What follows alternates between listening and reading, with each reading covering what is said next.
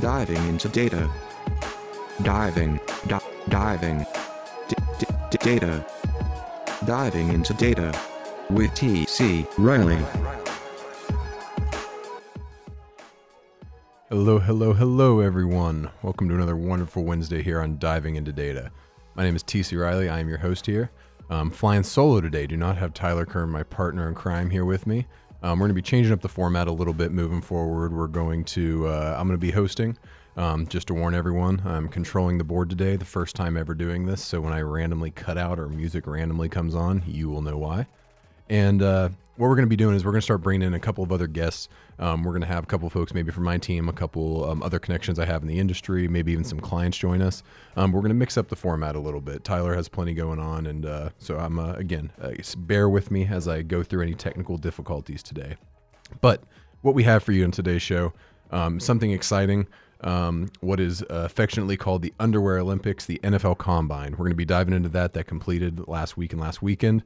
We're going to look at some of the analytical properties of that. We're going to look at how that's worked. And we're also then going to dive back into the coronavirus. I know this is something we touched on 3 weeks ago, but still probably the biggest story in the world, hands down, without a doubt. And there have been some other updates, especially as it comes to, again, the economic impact. That's the side we're going to really stick to. But with that, we're going to go ahead and dive on in first into the NFL Combine. So again, as I said, the Underwear Olympics, as it's affectionately known in the NFL community, what the NFL Combine is, for those of you who aren't familiar, it is where the most likely drafted players, so not necessarily every player that can get drafted, but maybe the top 200, 250 players from college football that are draft eligible this year to go into the NFL. They all meet up in Indianapolis, and they do testing. And this testing includes everything from heights and weights and measurements. It includes things like 40-yard dashes, broad jumps, vertical jumps, running some routes if you're a receiver, doing some drills. Pretty much it's a non-pad, non-contact individual assessment of all the players and what they're doing. And this was really, really big probably in the last decade and a half that this has become something that has a following. It's aired live on NFL Network for years, and they actually even move it into prime time on Thursday, Friday, and over the weekend. It's become a spectacle for the NFL. The NFL has taken over our calendars year-round at this point. It just you can't get away from the NFL. It's not even the draft yet, and yet we're still sitting here a month plus out from the draft talking about the NFL as our sports story. But what this event is meant to do is give those athletes a chance to highlight their athleticism, what they're good at, show off the teams. It also gives teams and agents a chance to start meeting these players, talking with them, getting information from them, starting to identify maybe some of the personality and character side things that they're have questions about before they draft and make that decision, commit millions of dollars to this probably 21, 22, 23-year-old guy coming out of school. And also a nice little hotbed for agents and owners and people to meet regarding the upcoming free agency. The league year opens here in a couple weeks. So all around a cool event. But what I really like to think of it is that the data version of scouting. And the reason I like it so much is because it is very data point heavy. This is the way, honestly, I think some NFL folks outside of the very basic stats, completion percentage, passing yard, stuff like that, got a step into the maybe next level, you can call them analytics. What I mean by that is things like the 40-yard dash times, understanding vertical jumps, kind of having comparisons in your head, whether that is good or bad for the people. So I've always really, really liked it. And then to go a step further, though, what does this really mean? Yes, these numbers are important. It does give you indications on how athletic, fast, strong that a lot of these players are, but it is not necessarily again, what you see on the field come Sunday or come Saturday night in the past for these guys in college games. So an article I read was over a year old at this point from The Ringer, but it was talking about the race to make drafting an exact science. And this is something that's really, really interesting to me because draft boards historically have always been something that have a ton of variety in them. A draft board is pretty much each team's rankings of players who they think, is, this guy's going to be really good. We got to get him higher. He's worth an X round pick on, or maybe he's not. There's a ton of variety. There's things that naturally play into that, obviously. Different schemes, different teams that have different focuses. If you're on a 3-4 versus a 4-3 defense is one of the most basic things, which means 3 defensive linemen and 4 linebackers, or 4 defensive linemen and 3 linebackers. Those people need to be able to do different things. In a 3-4, you need pass rusher outside linebackers. In a 4-3, you need run stoppers and people who can cover. But anyway, but beyond the kind of built-in variation that you're going to have. There's also a lot of cool things to look at. A couple just little examples. So Chris Richard, a former D coordinator of the Cowboys, a formerly D coordinator and defensive backs coach for the Seahawks, is famous for loving big corners. So he's always looking for cornerbacks that are like at 6'2" and above and have so-and-so length.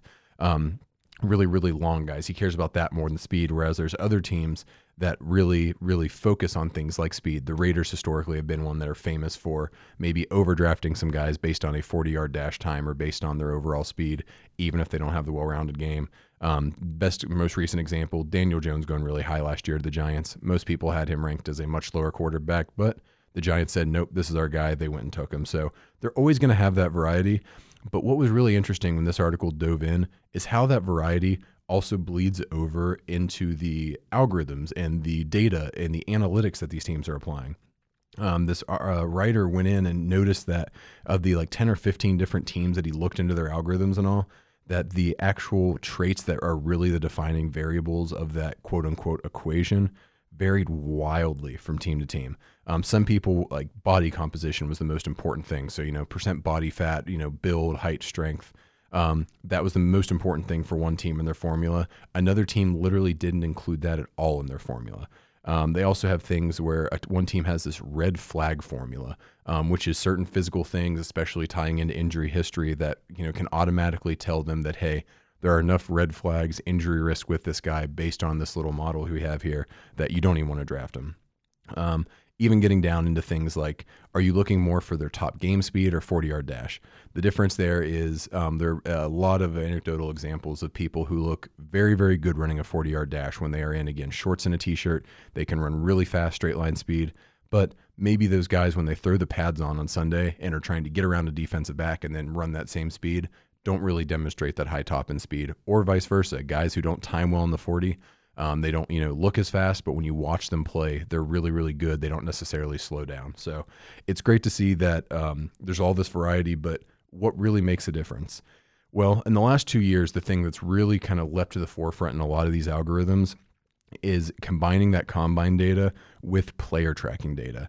This is available through Next Gen Stats, and it's really, really interesting to see how this player tracking data has influenced the NFL level. Thinking about things like the Raiders, I mentioned, used to be really focused on speed. John Gruden, their coach, is actually really good now about incorporating analytics and changing the ways they do there. They love the player tracking data. They use that much more for speed and timing than they do anything else. Andy Reid, Mike McCarthy, we've talked about those guys in the past, how they've incorporated it. The Ravens have incorporated it heavily. A lot of other teams have. But the draft is tougher. We don't have this perfect on-field player tracker that gives us this great relevant information for draft guys because they don't have this in college. They only have this right now in the NFL. They've had it in a couple bowl games. There have been a couple exceptions. If you're a really big primetime ESPN game one night, you might have 1 or 2, days worth or games worth of data on a player. But realistically, 95% of the guys that you're trying to evaluate are from smaller schools or schools that maybe even they're not smaller schools, but they didn't have those big primetime games. You don't have this information. You don't have this data. So things that matter probably even more from a lot of these teams' perspective is the soft skills, the combination, the in-person, things that are maybe not as quantifiable. Now, trust me, if there is a will, there's a way. They have tried to quantify a lot of these things and do a lot of cool things to capture what really matters, but that doesn't necessarily mean that everything is quantifiable. And so I think this is a really interesting application when I start looking at how this compares to the business aspects of this. Because what you see in the analytics world, to me, the biggest kind of shortcoming a lot of folks have looking for positions or people in this industry have is being too data heavy in the data world. That might sound ridiculous. What are you talking about? How could you not be too data heavy if that's all you guys do is data? Well, the unicorn in our industry and what you're really looking for is someone who has the ability to understand the data and understand the soft skills and the communication side. And I think that's an awesome way of kind of looking at this NFL draft comparison is you need to be able to understand the data competency. You need to be able to understand how these advanced analytics, these machine learning algorithms, everything that technology has made available to us in this world has advanced in the last few years, while also being able to understand the business impact, the actual actionable impact. I tell my team all the time, if all you can do is spout off a bunch of numbers and not actually explain to a client that, hey, I'm seeing this, and this means that you need to X, Y, Z, and clearly defined actionable steps that are also defendable with the data, then you're not actually adding any value. If all you're doing is spouting off numbers, the client or whoever you're talking to is going to walk away thinking, well, that's fine and dandy, but what the heck do I do with this? The ultimate data conundrum. So I think it's really interesting that teams are trying to now use both algorithms along with those soft skills to kind of create this quote unquote perfect formula to make the exact, making drafting an exact science. This is a draft picks or something that can cost GM and front offices in the NFL teams jobs. A single draft pick going south, especially if it's a high first round pick, can literally wipe out the entire front office. So this is important, not only for the future of the franchise, but frankly to the jobs and the people that are there. So it's an important thing. It's really interesting to see how it's advanced. And one of the things that I kind of really caught my eye with this is this new Next Gen Stats draft model, the NGS draft model. Again, Next Gen Stats is probably one of the on the forefront of 21st century analytics in the NFL. But what they've developed is something, it's a machine learning model that what it's rating is it on 4 different factors. It takes a bunch of different data points from all these athletes and gives them a score of 50 to 99 in the following categories: athleticism, college production, size, and overall profile. Overall profile kind of being everything else that isn't captured in athleticism, college production, and size. And what they do is they look at all this position by position. So we're not comparing a quarterback to an offensive tackle to a punter. We're comparing just offensive lineman to offensive lineman, or DNs to DNs. And what they do is they've built this model to continuously pretty much absorb as much data as possible and identify the critical points in all those things and make, again, a combined algorithm that almost gives people a perfect score. So you can see the college production of certain people, the Fantasy Pro Football, PFF pro grades, that you're able to see that, hey, this person scored, really, really well. 2 examples leading the pack this year so far are CeeDee Lamb and Jerry Jeudy. They were wide receivers out of OU and Alabama respectively, who on a college production score are pretty much off the charts. They're as high as you can be. And both of those guys also, after this weekend, are still at the top because they killed the athleticism, size, and overall profile, the things that are maybe a little bit more from the combine, a little bit more of the raw stats, not just what they did on the field. But the reason I like this model so much, and I think it has so much hope in the future for becoming something that's, again, driving us towards that quote-unquote exact science, is that it does actually incorporate all the things that I think you need to think about. Athleticism is important in the NFL. You can't just take someone who's a really, really good player and they get their hand down in the dirt and they do it the right way. That's all good. You need that. You need that kind of stuff, but you need someone who also has the physical skills. Frankly, it's a professional sport. You need guys who are physically capable of playing the sport. Size, also something that's become increasingly important as NFL players, and this is across pretty much all pro sports, have continued to get bigger, faster, stronger. Size matters at the end of the day. Trust me, coming from a 6'6", 250 guy, if you're big enough, they can overlook some of the other stuff. So that's how my football career lasted as long as it did. But with the overall profile too, they're incorporating some of these soft skills. So that includes things even like, have they ever been suspended? What their Wonderlic, which is kind of an IQ test at the combine, is. They do a bunch of other things, but it boils it down to these 4 scores, which are then averaged to an overall score. And what Next Gen Stats is trying to do is literally give you a ranking from 1 to 1,000, let's say, of every person's score down to maybe it's the 1,000th decimal place. Of how they rank and how they're expected to perform, so that you can effectively then go as an NFL GM, let's say, or scout, and say that, okay, so I can see that, hey, he struggles a little bit in athleticism. He struggles this, and this. I had notes on all this before. I already was able to probably say that this is a plus or this is a minus. But now I can kind of statistically look at it and say, okay, the college production that he had wasn't as good as we'd like, even though he checks all these other boxes. But the formula is saying that actually that college production was so low that it actually significantly drops this guy below some of these guys who maybe, again, didn't test as well at the combine, but they killed the college production. So I think it's a really cool way of, again, getting that soft skill, getting that physical traits, getting the actual experience and production, stuff that actually at the end of the day matters, and combining it into a single score. It's really exciting. It's something I actually want to do a little more research into. I'm going to start a little art project, I think, on the side here, because I think it could be a really fun thing to do. I'm a geek. It is what it is. But I think that's the future of the NFL draft. Is the combine has pretty much been tapped out in terms of what they can get and what they're going to do and how much they frankly, the NFL can make money off of it. So now it's going to be, what can we even do with the data that takes it a step further than just simply being able to say that, oh, well, this guy's fast.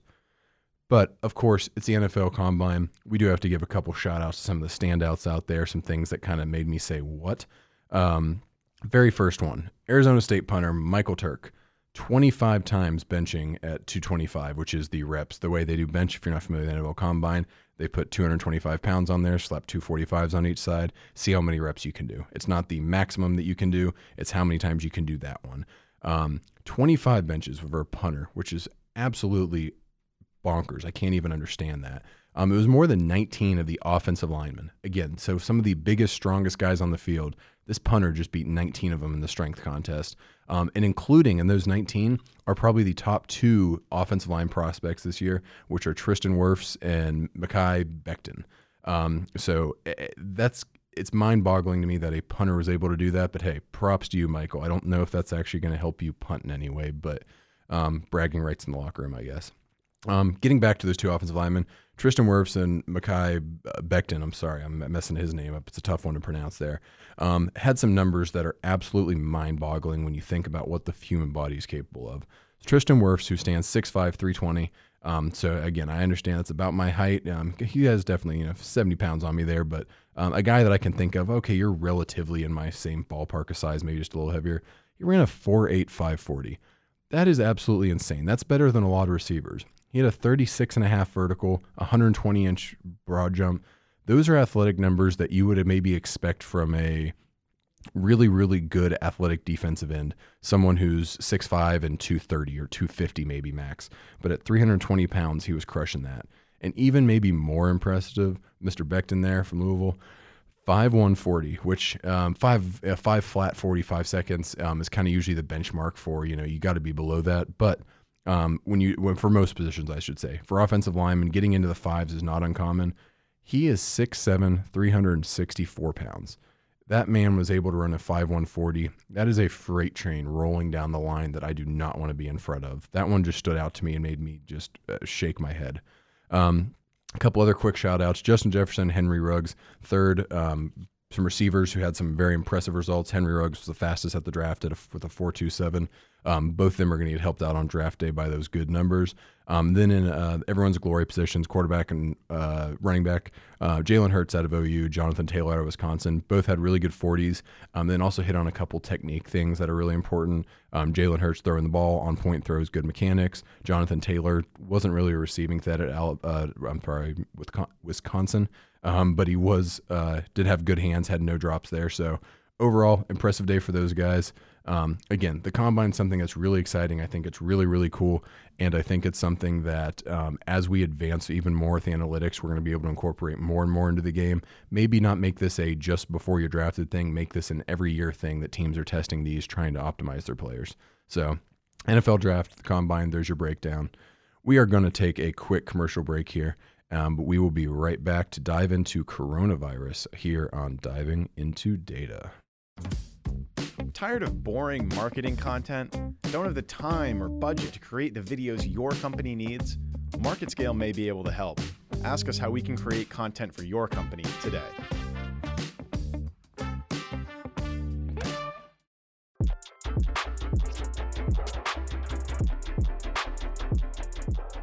And welcome back. We are back here on Diving into Data. So, as I mentioned, we've touched 3 weeks ago on the coronavirus and the economic impact that had, but frankly, it's too big of a story for us not to dive back into. It's still number one on any news story you're looking at. So I was going to touch on Super Tuesday that concluded yesterday about Biden kind of raising and taking on Bernie and that coming up. I was also going to touch on some of the Google IP tracking changes, some big changes in the SEO stuff there. We're going to keep those in the pocket for next week because we need to dive more into this coronavirus. So for those of you who didn't see it 3 weeks ago, what we talked about was how the coronavirus was expected to have all these impacts. This is when it just became a big global story. It started out in Wuhan there for a week or two where people didn't really say much. Then all of a sudden, bam, it became, once it started leaping borders, it became a little bigger of a thing.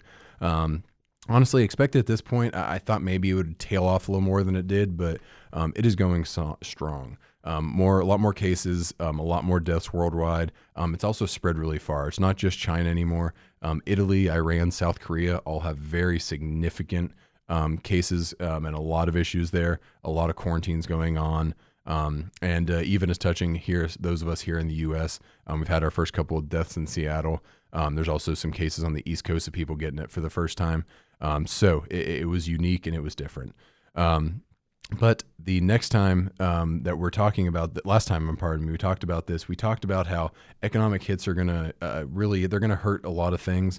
But we have a little bit more updated data. So last time we were talking about how maybe growth forecast year over year could be down as much as 0.5%. Unfortunately, it's now looking, some projections are saying that could actually go down to 1.5%. So 3 times the drop maybe that we anticipated just a month ago. Again, not everyone thinks it's going to be this bad. Some people think it's going to be better. But a couple economic bureaus have come out with that and said literally the overall world economy growth rate this year is going to be slashed in half from 3 to 1.5, primarily from this coronavirus. Stock tanks. That's another thing that we've had some issues with, and we've seen here in the U.S., if you've been following the stock market, you've known the up and down we've been doing has been primarily down. We've been in a really good spot for a long time, but unfortunately, the last week or so has probably seen like 10-15% of our overall market there evaporate. So the weird thing about this actually is I noticed that the Shanghai markets, which were the first to react, obviously being in China, the epicenter of the outbreak, they're actually kind of still on a steady comeback, and they're almost only down 3% now from, let's call it pre-coronavirus. Kind of an interesting little thing there that maybe China's recovering. I almost, for other markets around the world, I would kind of look to China's markets as a indicator of things to come. Obviously, this could have a much bigger impact on the global economy. We don't know anything. This is not stock advice by any means. But it is interesting to see the markets, how they've reacted. It's also interesting to see that I think this is the first kind of severe economic incident where we had some very high volatility in the stock market where apps like Robinhood are common. And you're saying, what on earth are you talking about, TC? So Robinhood, you aren't familiar with that. It's a app that I'm grossly oversimplifying this, but it pretty much makes day trading easy and available for anyone who has a cell phone. So it makes it real easy for people to kind of jump in and try and play the market, up, down. I think what we're seeing in the massive swings, I think a little bit of it might be those technological advancements, the access people have to, it looks like it's going to be a bad day. I'm going to go quickly sell some stock. One person doing that or one company even doing that doesn't necessarily mean the end of the world or do a ton. However, when a lot of different people are doing that, yeah, that could actually impact it. So that's something to keep an eye on. But a couple of the other global indicators. So production slowdown. We know that there was, again, Wuhan called the Chicago of China sometimes. We know there's some production delays there, especially after their Chinese New Year and the slow comeback. It's too early to really tell long term how that's going to impact it. However, without a doubt, something that was interesting was the anecdotal evidence of this slowdown. There's some really cool pictures making their way around online right now of pollution in China around this time with the coronavirus and the shutdowns they've had compared to other times in the past around this time of year. And specifically what it's looking at is nitrogen dioxide, which is a common pollutant from chemicals, factories, plants, something that produces a lot.